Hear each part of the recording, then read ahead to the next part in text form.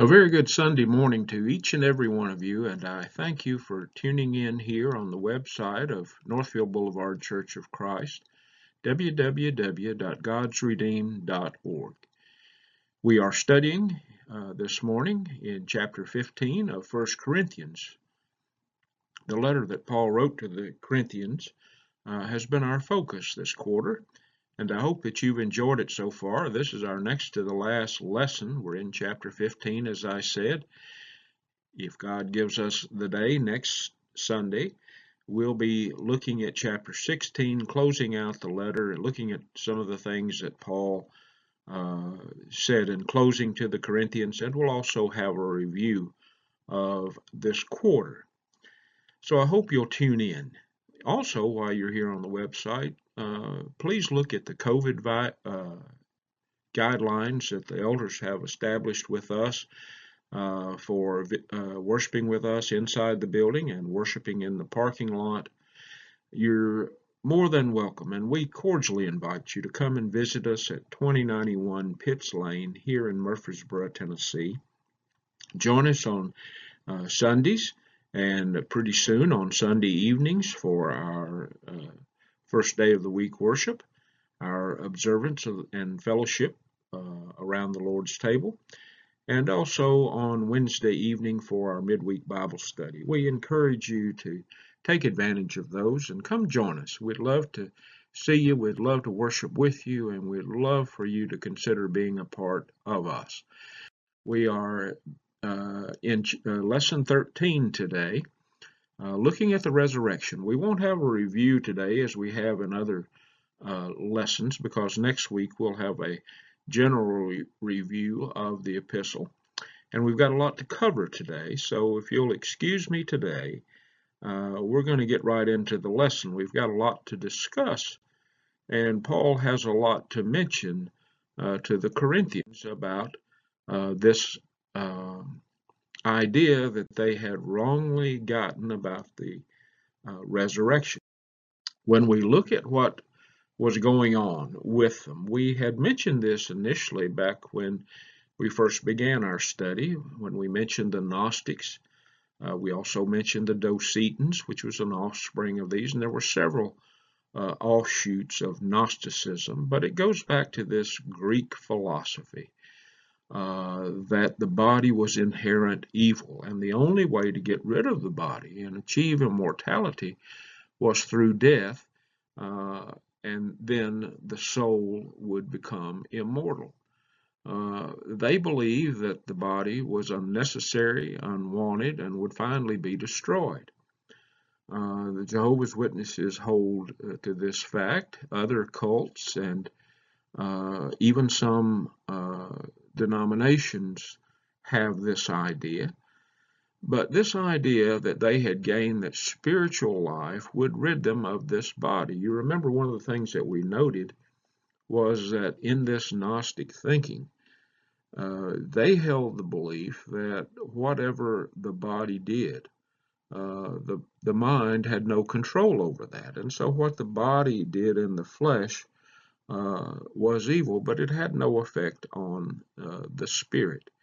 And these things had allowed them to go back into fornication and adultery and incest and selfishness and all sorts of things that they blamed on their fleshly body, being evil matter, being that which was something they couldn't help.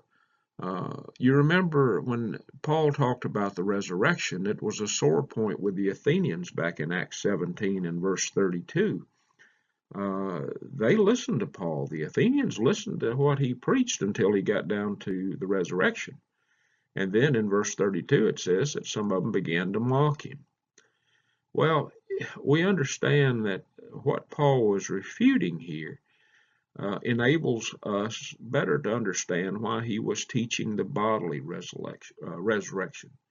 Some of these Corinthians were still clinging to this pagan belief that they had of the body and of the afterlife. And so what Paul does in this chapter, as men break it up, is he discusses 5 things. The first is he discusses it, the resurrection that is, of Christ as a historical fact, and it was recent history. Paul had talked to them in this year and a half that he spent with them, preaching to them, studying with them, encouraging them, and they had accepted some of these things, but now they were straying away. The second thing he's going to talk to them about is that the resurrection of Christ is related to the general resurrection of the dead. He's going to answer some of their objections that they have to this sort of thing. He's going to talk to them. He's going to use one of their own bits of ammunition, logic. You remember the enlightened Greek philosophy held up logic as being that which can prove philosophy, that which can prove nature, and certainly in some cases it can, and Paul's going to show how it can, but they had used it wrongly. Rather than going to the scripture, rather than reaching back into what they had learned, they were simply hanging on to logic. The fourth thing is he's going to talk about the translation of the living, that is, those who are alive at the time Christ returns. What's going to happen? What kind of bodies are they going to have? How is this going to be accomplished? And then fifthly, he's going to offer in verse 58 some concluding words of triumph that Christians have in the resurrection of Christ. And so with that understood, those things are that we're going to talk about. Let's look at the resurrection of Christ as a historical fact in the first 11 verses of chapter 15. He talks to them about what he has already preached to them. He reminds them that when he taught them the gospel, that the resurrection was part and parcel of the message, and it still is today. It is the cornerstone of Christianity. And he's going to use logic to talk about that a little later on. But just as by way of introduction, Paul preached that the gospel included the resurrection of the dead. What he preached, they'd received in verse 1. And if they'd continued to stand in it, they'd be saved. But they were drifting away. And he delivers these fundamental historical facts as the core of the gospel. You remember back in Acts 8 when Philip taught the Ethiopian eunuch, and it says that he preached unto him Christ. Well, what does that mean? Well, we can infer from that lesson that it includes baptism. And if it includes baptism, by necessity, it includes the death of Jesus Christ, his burial in the earth, and his resurrection on the third day. It must. He died for our sins, and the Old Testament prophesied that. They pointed to Christ, passages such as Isaiah 53 and Psalm 22. Christ was buried. He was indeed taken off the cross, dead, the scriptures say, already dead, died quickly. But he was buried. He was buried in Joseph of Arimathea's tomb. He was buried there for 3 days. He stayed in the earth and then rose on the first day of the week. Jesus used the idea from the Old Testament about Jonah. You remember Jonah was in the belly of the fish for 3 days and nights, and therefore he was going to be in the earth for the same period of time, Matthew 12, verses 39 and 40. Other passages of the Old Testament foretold the resurrection. Psalm 16, and again, Isaiah 53 also talks about his resurrection.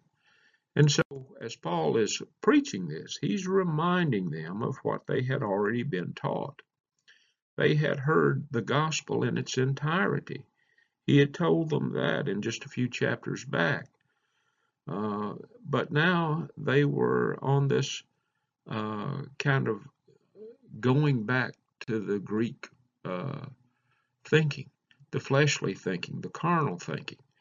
And so he's going to remind them of a second thing that assures the resurrection. There were witnesses, eyewitnesses of the resurrection. Well, Jesus was on the earth for 40 days, the scripture says, following his resurrection.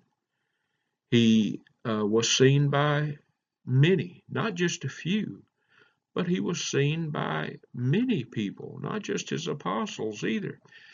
And so Paul mentioned some of these people who saw Jesus, who touched Jesus, who put their fingers into his side and his hands. The first one was Peter, here in verse 5. Look back at Luke 24 and verse 34. To the 12. The 12 is used here as a title for the disciples, and certainly it's used as the 12 even when Judas was no longer with them, when he went out and hung himself on the night that he betrayed Christ.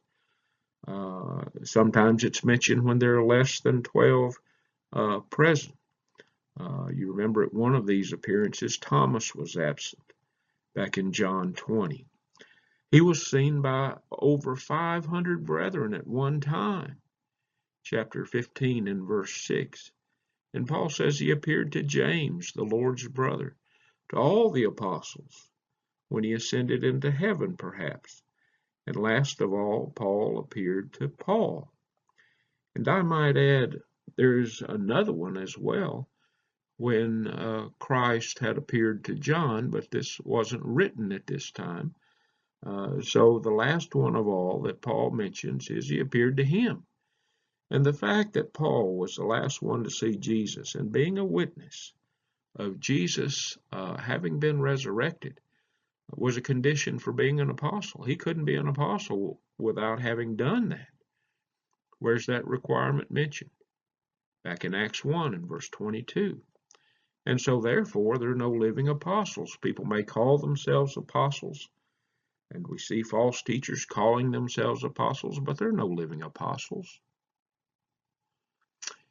His call to be an apostle wasn't in the usual manner, was it? You remember back reading about Saul's conversion on the road to Damascus back in Acts chapter 9. He was called in an unusual way because he persecuted Christians. Who would think he would ever be an apostle? And even Paul found it astounding. In verse 9, he says, I'm the least of the apostles, and I'm not suitable to be called an apostle.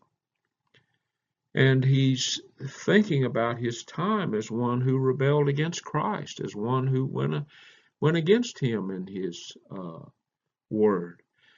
But he was joyful now because he understood he was an apostle and a servant of God a servant of Jesus by the grace of God. And because of this, he worked more abundantly. He'd referred to this before, a few chapters back, talking about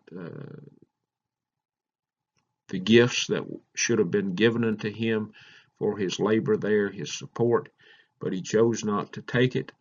He simply was overjoyed to be with them and to teach them and to work with them and ensure that they continued to be children of God. And so he worked with them more abundantly, and he wanted them to accomplish great things because the grace of God was with him. He wanted the grace of God to be with others. So Paul says this is the gospel which he and other apostles preached and what the Corinthians had believed, the resurrection being fundamentally the gospel, and it wasn't something that was added at a later date. It was not some new revelation. It was not something they had not ever heard of, but they needed to be reminded of it. The second thing that Paul writes about is the resurrection of Christ as it's related to the general resurrection of the dead. There is going to be a resurrection of the dead on that day when God sends Christ here for a second time to, in the skies, receive us in a cloud and be taken home. And so he says in verse 12, he ties this into the general resurrection. He says, now if Christ be preached that he rose from the dead, how say some among you rather, that there's no resurrection of the dead? How can you say that? If we're preaching that Christ rose from the dead, why do you think you won't be raised from the dead?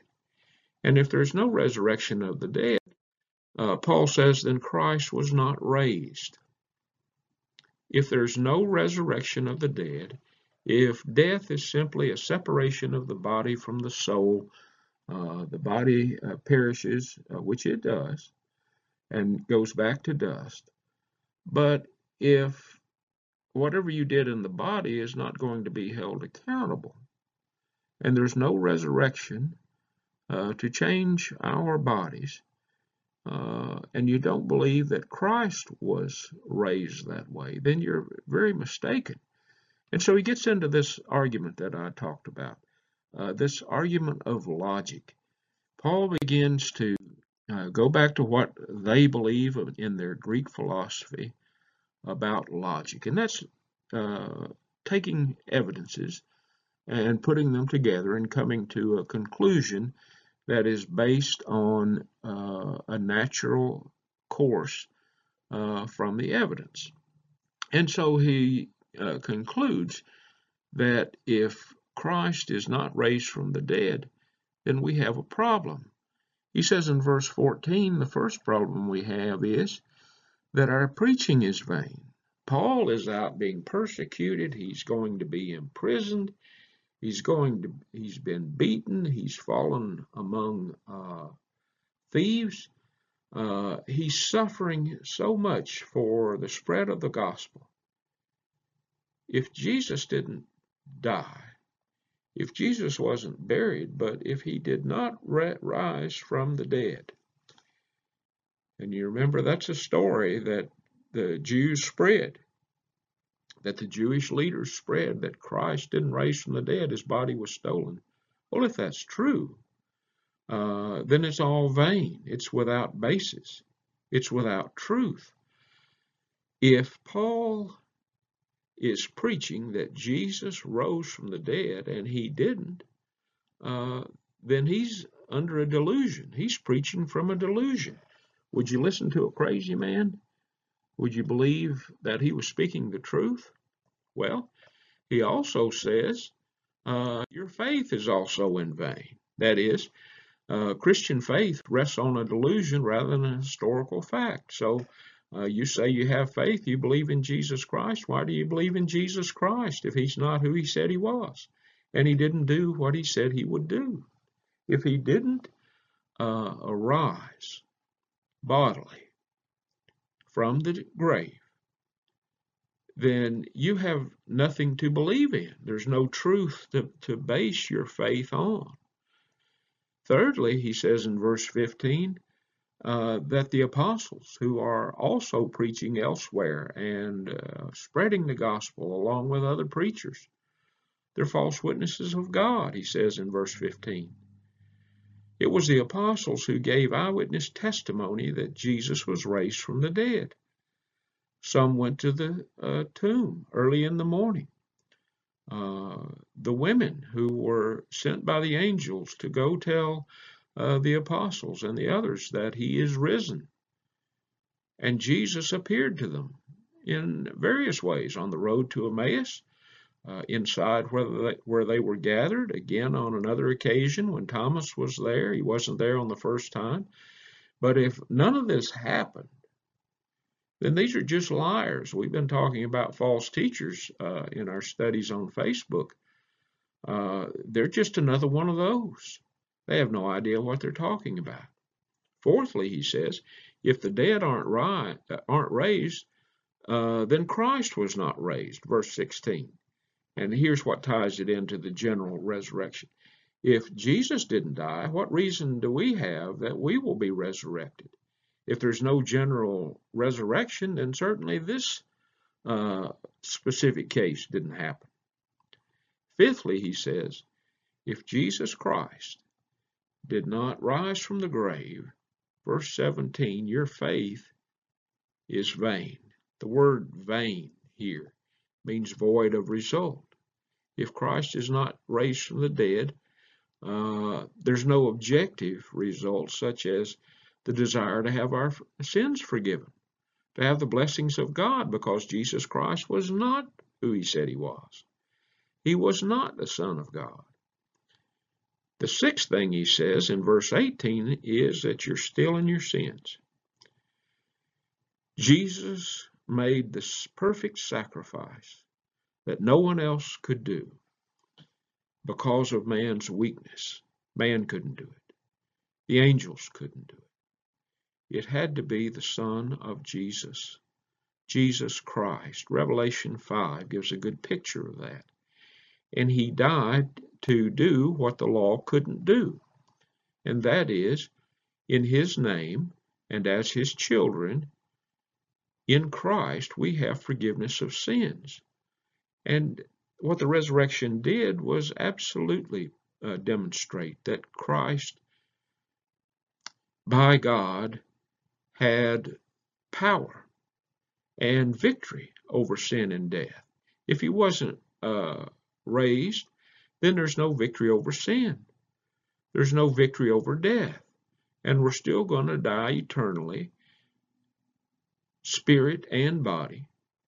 And our sins are going to be with us. Point number 7, Paul makes in verse 19, those who've fallen asleep, those who died.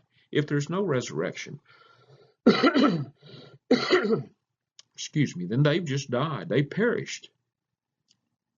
This word perish refers to eternal damnation. If Christ wasn't raised from the dead, Paul says, and one is yet in his sins, then you have no expectation of heaven.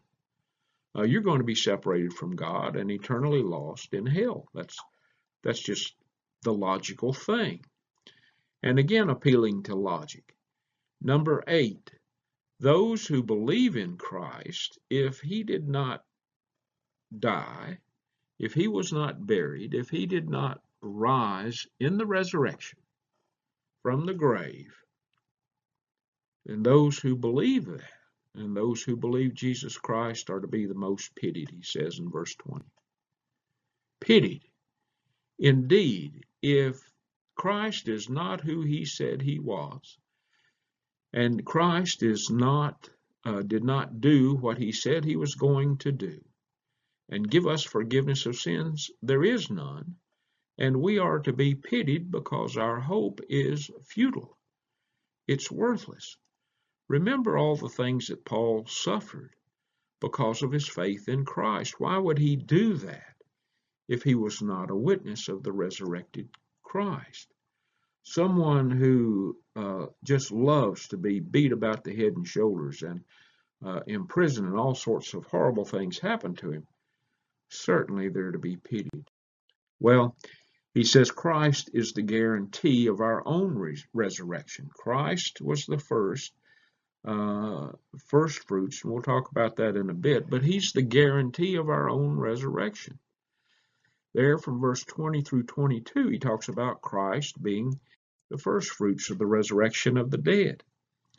And when we look at this word or this idea of first fruits, we go back to the Old Testament, and during harvest time, when the fruits were harvested, the first fruits that were gathered, the good ones, were sacrificed to God as a guarantee that the rest of the fruit would follow, and they would have a good crop that was sacrificed in order to please God. Jesus' resurrection pleased God. Jesus' work on earth pleased God. He was the first fruits for man. He's the first to be raised from the dead with a glorious body and a guarantee that the rest will follow. We entered this world of sin by Adam, a man. And with the resurrection of a man, Jesus Christ, came life, and life eternal. When we look at Adam and what he brought to us, he brought death. We're going to die. And in Christ, all men are made alive. We're raised from the dead, Paul says. The third thing he wants them to know is that Christ is going to reign until death is destroyed at his second coming. verses 23 through 28. Christ has been given all power and authority, and it's going to be given back to the Father along with the church. And the events that are going to take place during the resurrection of the dead is a pretty orderly event that Paul describes. They demonstrate that indeed this is the part of God's predestined plan for man through Jesus Christ. It is every bit a part of the plan of salvation, of the gospel, of what Paul and others have been preaching. Christ is the first fruits. The rest of the fruits are going to come at the second coming of Christ, verse 23. And he goes on to describe this order of events when Christ comes again. First of all, when Christ comes again, he's going to deliver up the kingdom to the Father, verse 24. And it's not going to happen until Christ has put every enemy in subjection to himself, that last enemy being death. Secondly, the dead are going to be raised in order that death may be destroyed. Once all men are raised, death is going to be destroyed. Eternal life begins, either in heaven or in hell. The third thing that's going to happen following this resurrection is that Christ is going to deliver up his subjects, his church, his holy ones. He's going to deliver them to the Father and end his reign, verses 27 and 28. During this present rule, during the time that we're observing now, the Father has given him all power and all authority, and he's going to rule. You remember that Jesus sat down at the right hand of God. He assumes this position of our King, and he's going to rule until death is destroyed, and at that time he's going to give all things back to the Father. What a wonderful thought, that our Lord has not forgotten us. Our God has not forgotten his plan, nor altered his plan, but makes it free to all who believe. And in order to inherit those things, we must understand logically that Jesus is who he said he was. The evidence is there. The proof is there. And if we deny that, if we deny the resurrection, it's going to lead us not to live good lives. I call it loose living, verse 29 through 34. It's a living that is not tightly controlled. It's not disciplined, and it becomes loose. It becomes, even though we may say we believe, it's not shown in our doing and in our behaving. So in verse 29, Paul begins this section of denying the resurrection being connected to this way of living. He asks several rhetorical questions. The first question asks about being baptized for the dead. The Mormons do that, and there may be others who baptize for the dead. Some people say that Paul was expecting Jesus to come in his time. But I don't think that's the case. We all preach to be prepared for Jesus coming. We all talk about Jesus coming this second and final time. It is what we must do. We must warn one another. We must warn the world that the time is coming when Jesus will come to take those who love him home. But for those who are unbelieving, for those who are not obedient, for those who are disloyal, there's also coming a resurrection into eternal death, eternal separation from God. Paul's doing what every preacher does when he preaches the gospel. It's part of the gospel. We must preach about Christ coming again. Otherwise, why would we need to live as we live? That's another part of Higdon logic, maybe. The thought of this question is, were you baptized to stay in the realm of the dead? They had been baptized out of obedience to the gospel. Now, you're going back to this belief that you had before, that the body is the problem, and yes, it is a big problem, but it does have an effect on your spirit. It does have an effect on your soul. Every man was baptized because of his hope that we can and we will be resurrected into eternal life. The second question Paul asks is, why should he and others go through the persecutions that they've endured if there's no resurrection, which we looked at before? And he specifically mentions these threats against his life in verse 31. He says, I die daily. There are those who don't like Paul. He preaches the truth. He corrects false doctrine. He administers discipline against those who have erred and are leading the church away, in the sense that he preaches their error and urges the churches to take discipline. He also mentions his fighting the wild beasts at Ephesus in verse 32. You can go back to 2 Corinthians 1, verses 8 and 9, and 2 Timothy 4 and verse 17. All of these things that were life-threatening, Paul had endured. Why would he do that if Christ was not raised from the grave, was not raised from life? If there's nothing but this life, Paul says, then we just need to live this 60s hippies life of eat and drink and be merry, for tomorrow we die, in verse 32. It's just a lifestyle where we should do anything, because Jesus Christ, if he did not rise from the dead, is not who he said he is. He is not the cornerstone of the foundation of his church. He is not the Son of God. And so we might as well do what they wanted to do. And in some cases, many of the brethren at the church of Corinth were eating and drinking and living like there was no tomorrow, because the conclusion, which the denial of the resurrection leads, is that people can influence you.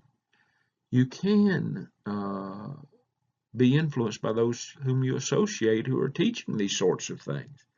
And he says, don't be deceived. Evil communications, or evil companions, your translation may have, corrupt good manners. If we do like that young man in Psalms 1, and we begin to stand on the street corner and associate with people until finally we just sit down and we're one of them, we can be just like the Corinthians as well, because that's what they had done. And you look back at what we've studied as to how many things went wrong, and why did they go wrong? Because they associated with old friends, and they associated with old things, and they went to old places, and they were reminded not of what they'd learned from Paul, but they were reminded of what they learned from their earthly friends, who taught them these earthly doctrines and swayed them away from what was true. And so Paul says, don't be deceived. If you continue to hang around, if you continue to try to be in the world and try to be in Jesus, it's not going to work. And so he tells them they need to wake up to righteousness and recognize that some teachers don't have the knowledge of God, in verse 34. Going back to one of the very first things we talked about, these teachers. You know, you're listening to people speak with great oratory and use wonderful words, but you're not listening to what they're telling you. And you're not checking it with the scripture to make sure that that is in fact true. And so that's the same thing that we need to do. And we need to understand there is a resurrection of the dead. It's going to take place, and we are going to be resurrected. Now, Paul's going to talk about some of these objections that they had in verse 35 through 49, and he's going to address two questions that they may have asked in this letter. How are the dead raised, and with what body do they come? And I get asked that question a lot. What kind of body are we going to have? What sort of body is this incorruptible body? Well, I don't know. I have no idea. You know, I'm still having problems thinking carnally. But to even imagine what the spirit world is like, it doesn't begin to make an image or an impression upon my mind enough to tell you what I think it'll look like. Well, let's look at this first question that Paul asks. He says, how are the dead raised? There in verse 36 and 37. And let's begin there in verse 36. He compares it to planting a seed. And we've planted a lot of seeds around the house this year. God's been good to us. The ground's been good to us. We've had a lot of vegetables and fruits, and it's good to plant seeds and watch them grow. Children start out doing that when they're young in school. But he's talking about this idea that when you plant a seed, a lot of things have to take place. You plant the seed, and then it has to have nutrients, it has to have warmth, it has to have water, and it's not going to be a plant until it's planted and it germinates. Well, there's a connection between this seed that's planted and the new plant that grows, even though they're so different in appearance. You know, what comes out of a seed bears no resemblance to what it looked like when you first planted it. So when that body is given to us, and Jesus said for those who are still living, it's going to be in a flash. But this body that we're going to be given, that's incorruptible, which has the glory of our Jesus and our Father, what kind of body is it? Well, he says in verse 38 through 49, this appearance is going to be different. It's going to be certainly different than the fleshly body. God has in his mind the body that we should have, and he is going to give it to us to fit the environment. Now, let me say that again. He's going to design whatever body that is incorruptible when we are resurrected to fit the environment. And he says there's a unique body for different kinds of flesh. Men have a certain kind of body, beasts, fish, birds, the stars, the planets, the sun, the moon, the terrestrial bodies. And they're all different in glory. You know, some stars are just bright and brilliant, and certainly the moon dominates the sky at night. And you look at the planets, and you look at how different they are, and you see the pictures, and I'm in awe of the things that man has taken pictures of out in space, of planets and asteroids and galaxies and things, and they just stop my heart almost at their beauty. God ordered all of those things and put them in order, and knows all their names. But they're all different in their glory as to how they appear and how they shine. Well, that's going to be the same when the dead are resurrected in verse 42. God is going to design a body that's fitted for the eternal home. Heaven. Well, what is heaven like? I don't know. Well, haven't you read Revelation? Yes, I've read Revelation, and Revelation is simply a poetic description of the beauty and the perfection of heaven. There's no physical image, but our bodies are going to conform so that we can live there, so that we can spend eternity there. And so he gives a series of contrasts here now between the dead physical body and the resurrected spiritual body. The physical body is sown in corruption. We get sick. We cut ourselves and we bleed. We bump our heads and we get bruises. We're susceptible to viruses. We're susceptible to many things. It's sown in corruption. We do things that are earthly. We do things that are not good. Our minds are often on things they shouldn't be. And the physical body, Paul says, is sown in dishonor. There's nothing honorable about a rotting dead body. But the spiritual body is going to be raised in glory, he says. The physical body is sown in weakness. I get tired. When I cut the yard, I'm tired. When I'm sick, I don't feel good. When I've had bad things happen, sometimes I don't feel like talking, or I don't feel like listening, or I don't feel like visiting. Well, the spiritual body is going to be raised in power. It's not going to have any of those things. Do you see the descriptions, the contrast that he's drawing between the resurrected body and the bodies we have now? I don't know what it looks like, but I can't wait to be in it. The physical body is a natural body. It's what God gave us to live in this environment. We sweat when we get hot and we cool off. We have different colors of skin for various reasons. We have various strengths and weaknesses. We have this natural body that God created, and the resurrected body is a spiritual body which God created. And they're both created for the environment that we live in now and the environment of heaven that we look forward to later on. These bodies bear the physical image of Adam. And because of Adam, we have a living soul. In Hebrew, that word living soul, or that phrase, simply refers to the physical life. We have a soul, referring to the man in Genesis 1. And the last Adam, which is Jesus Christ, is a quickening spirit. He communicates to us in this glorious resurrected body. He's our King at the right hand of God.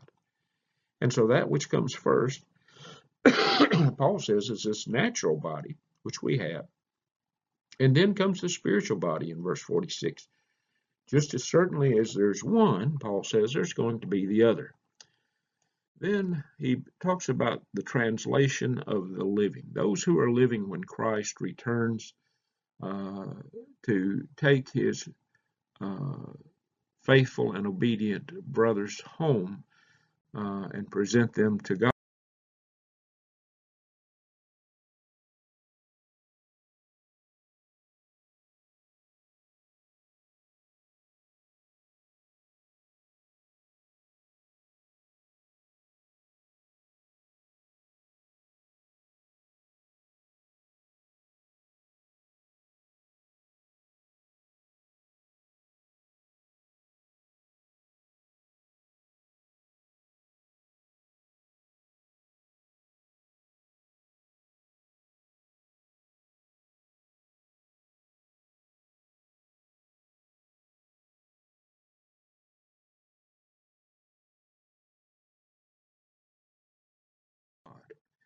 Flesh and blood can't enter the kingdom of God.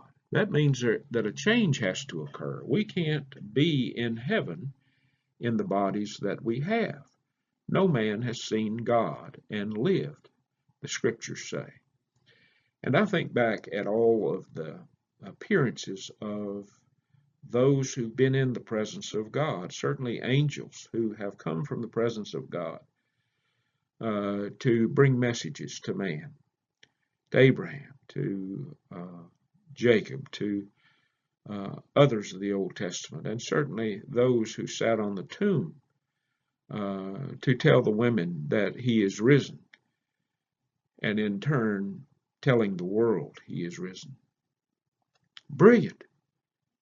And certainly of note in my mind is always Moses. When he came down off that mountain after seeing the glory of God, being in his presence, Moses had to put a veil over it, or a covering over his face, because it was brilliant. It was white as snow.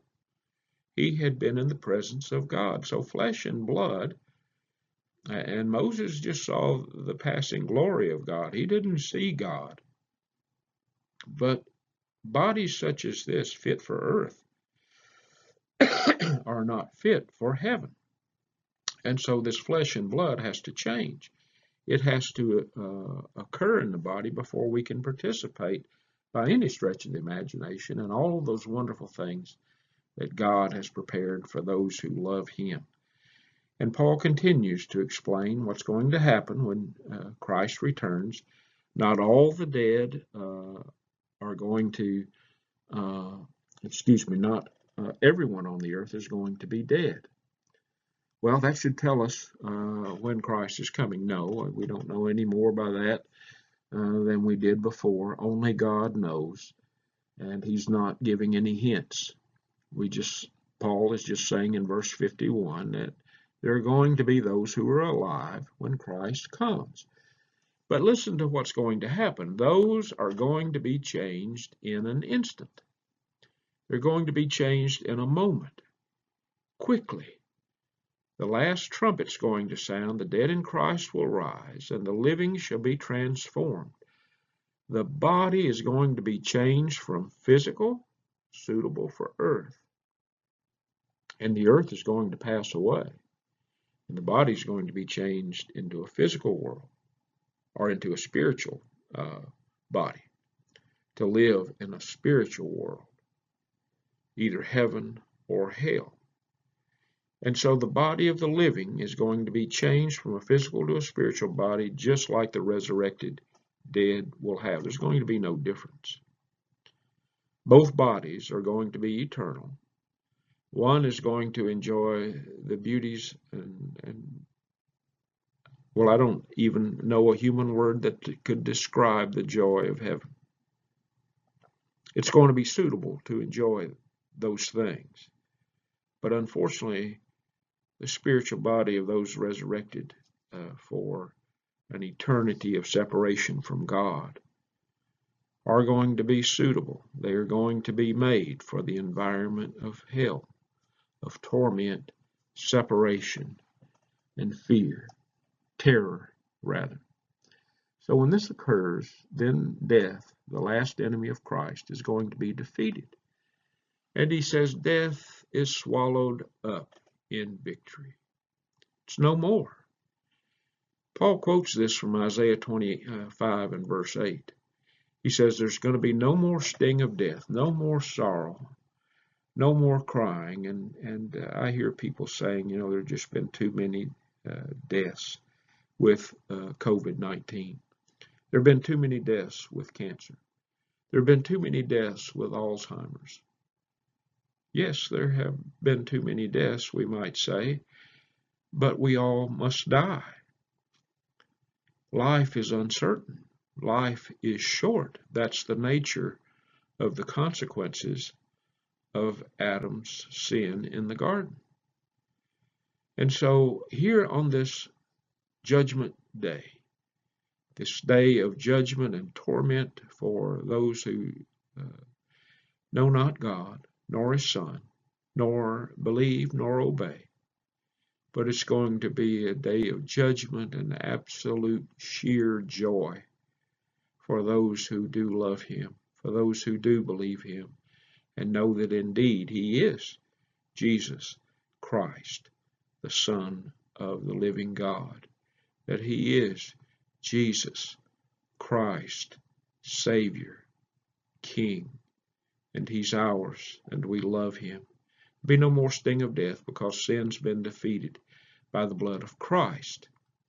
For heaven, no sin, no one who engaged in sin, no one who continued in sin, no one who failed to believe, to repent, to confess Jesus, and to be baptized into his death, resurrected as a new creature, and live their life as God would have them, wearing Christ as something not to be spotted, wearing Christ as a light, as a beacon to those in darkness. That's going to be the joy. And both bodies incorruptible, both bodies resurrected, are going to be suitable for their environments. And so Paul, you can almost hear his urging passionately to the Corinthians to not be swayed by earthly teaching, earthly philosophy, those things which man builds up to be something of wisdom that God makes foolish.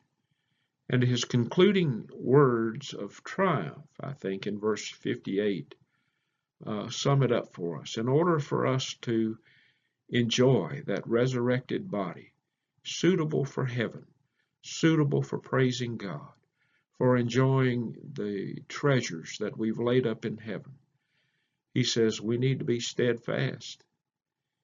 That word's a military term, stand fast. It means don't move and don't let anyone move you. You are to stand fast in what? Stand fast in the truth. Stand fast in the work. Stand fast in benevolence. Stand fast in compassion. Stand fast in mercy. All of the things that Christ depicted in his example to us, his perfect example. We need to be steadfast in that. And we need to be unmovable, not changing with every whim that the world may throw at us, every so-called new revelation or newly discovered writing or any philosophy. But he says we also need to be abounding in the work. We need to be steadfast. We need to be unmovable and always abounding in the work of the Lord. How often do we do the work of the Lord? Sunday? Maybe Sunday and Wednesday? Maybe once a month? Maybe once or twice a year, Easter and Christmas? No. Our triumph comes in being steadfast in what we've learned, being unmovable in what the Scriptures have told us and we have heard and we have applied, and taking those things, always abounding in the work of the Lord. Why? Paul says, since we have an assurance of the resurrection and an eternal home in heaven, we are going to be resurrected. And our new bodies, as Christ was resurrected in his new body, and as he rose and sat down at the right hand of heaven, the first fruits of God, he's now waiting on the remainder of the fruit of the harvest. And the harvest is great, and there are needed many workers to go out into the harvest because there are few. There are not many people who are abounding in the work of the Lord, and even fewer being steadfast, and fewer being unmovable. Let's not be like that. Let's hear the words that Paul gave to the church at Corinth. Remember what you learned.